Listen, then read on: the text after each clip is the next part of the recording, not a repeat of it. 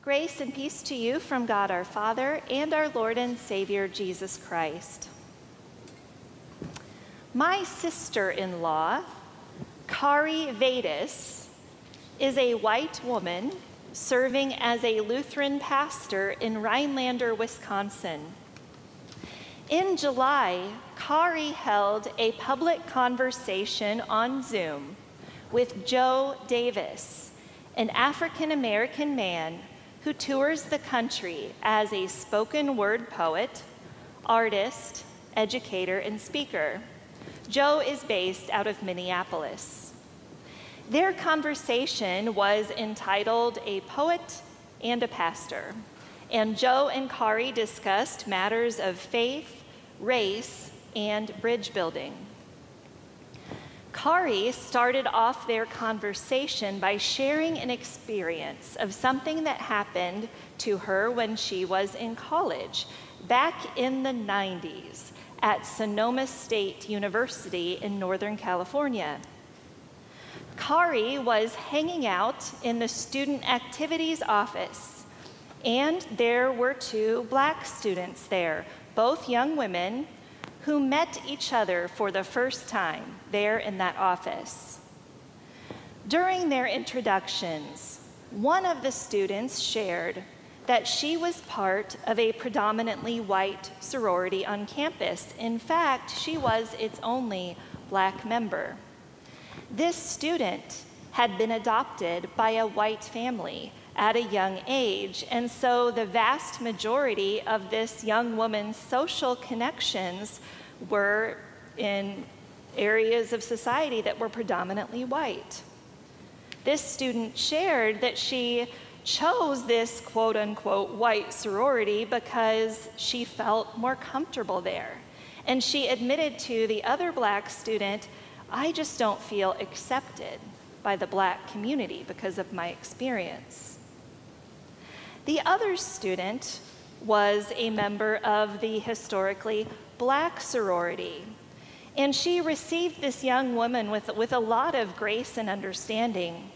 But she wondered aloud if joining the Black sorority would actually help this student find a sense of community and belonging that was missing for her.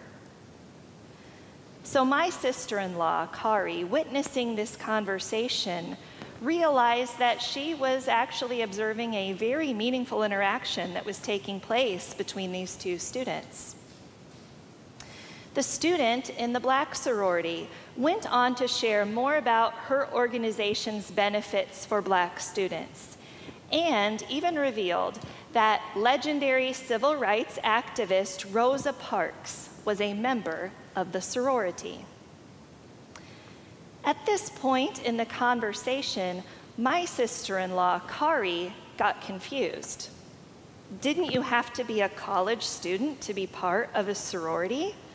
Was this woman saying that Rosa Parks was a student at Sonoma State University? And so, in typical 19-year-old fashion, without a lot of thinking, Kari blurted out, "Who's Rosa Parks?" Kari says the room went silent as her embarrassing question filled the air. Across the room, an older white woman who had also observed this conversation stood up and pointed her finger at Kari. "Stupid white girl," she said to her, "get out." Can you imagine how Kari must have felt? Here she had been a witness to this important conversation about belonging and connection between two young Black women, and she had mucked it all up with her "stupid white girl" question. Her eyes hot with tears, her face red, Kari ran out of the room, ducked into a nearby bathroom stall, and began to cry. The student who was the member of the Black sorority found her. She comforted Kari there in the bathroom and brought her back into the room, where Kari tearfully apologized and explained that she did know who Rosa Parks was. She just got confused. So now, some 20 years later, Kari is on this Zoom call with Joe Davis, reflecting on how this experience has impacted her when it comes to having these important conversations on difficult topics, especially when those conversations bring her face to face with someone from another background. What if I say something stupid again? She said. What if I reveal my lack of knowledge or my lack of sensitivity? It's as if all these years later, she can still hear that woman's judgmental voice, stupid white girl. Well, Joe Davis was so gracious about Kari's embarrassing story. He said that it was so good for Kari to keep showing up, to push past that fear and keep investing in these important conversations when she could. You're gonna mess up, Joe said. You're gonna say something stupid. Just get that knowledge out of the way, he said. Relationships are messy. Having open conversations on matters of race and faith are one of the things that Joe Davis does best. It's his life's work. Elsewhere, Joe has described his work as calling people in as opposed to calling people out. Like the compassionate student who followed Kari into the bathroom stall and brought her back into the conversation, speakers like Joe Davis call people in, not out, so that important and necessary and even messy conversations can occur. Don't you think that the idea of a call-in culture is one that is so refreshing and powerful in this year of 2020 where call-out culture has run rampant with destruction?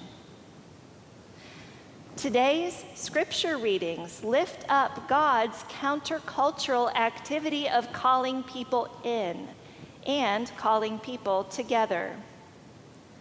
Today, we'll focus on the gospel reading, Matthew 18, where Jesus offers sort of a three-step plan on how members might work through conflict within the church community. This reading might bring up some negative memories for us. We've all known someone who was way too eager to point out another person's faults. And certainly this passage could be used in the church to give people like that an excuse to bully or intimidate others, all while justifying their behavior through Scripture. Well, a few things must be kept in mind when encountering this passage. The process Jesus described is meant to restore relationship between two people who are in conflict and regain the one who has lost his way. This passage immediately follows Jesus' parable about the lost sheep. If a shepherd has 100 sheep and one of them goes astray, does he not do everything possible to bring back the one? The Heavenly Father's will is that none of these little ones should be lost. The church community needs to be prepared to handle conflict because wherever there is a community of people, there is sin and thus conflict. We all long for a promise of that utopian community where, as the old song goes, everybody knows your name and they're always glad you came. But as it turns out, the community of sinners that God calls us into is messy. There is the risk of saying something stupid or insensitive. This life we share together can at times be difficult and challenging. When confrontation does occur, its purpose is to restore people back to right relationship. Its purpose is to call them back together in. Confrontation is not meant to simply call people out and make them feel small. What's more, we do not engage in these messy conversations alone.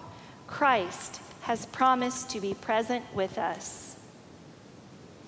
As Jeff said earlier, you've likely heard Matthew 18:20 quoted before, "Where 2 or 3 are gathered in my name, I am there among them."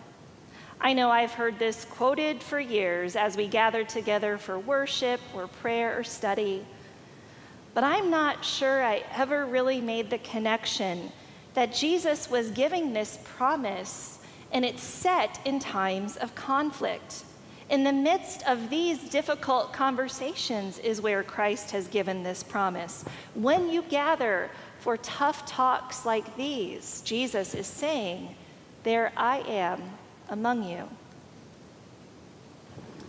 One of the things that church leaders are worried about in 2020 is that when this pandemic is over, people will be way less likely to gather together for Christian community again.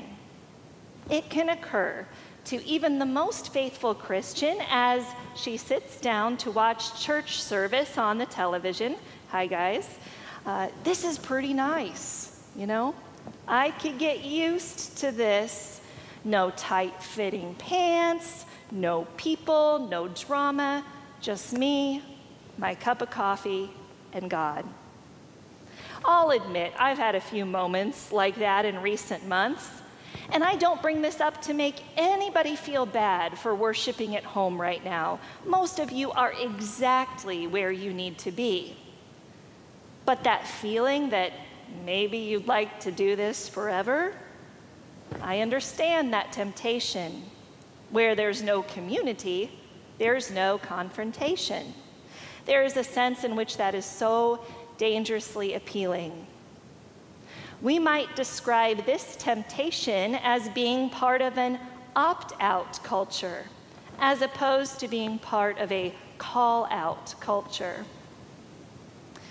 But you won't find Jesus on those sidelines eating Cheetos on the couch with those who are opting out of life in community.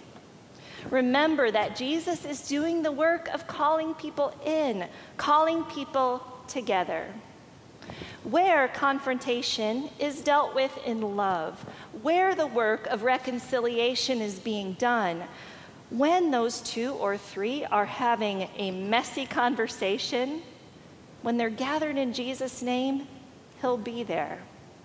Jesus is doing the work of calling people in, and that's ultimately the work that He calls us into as well.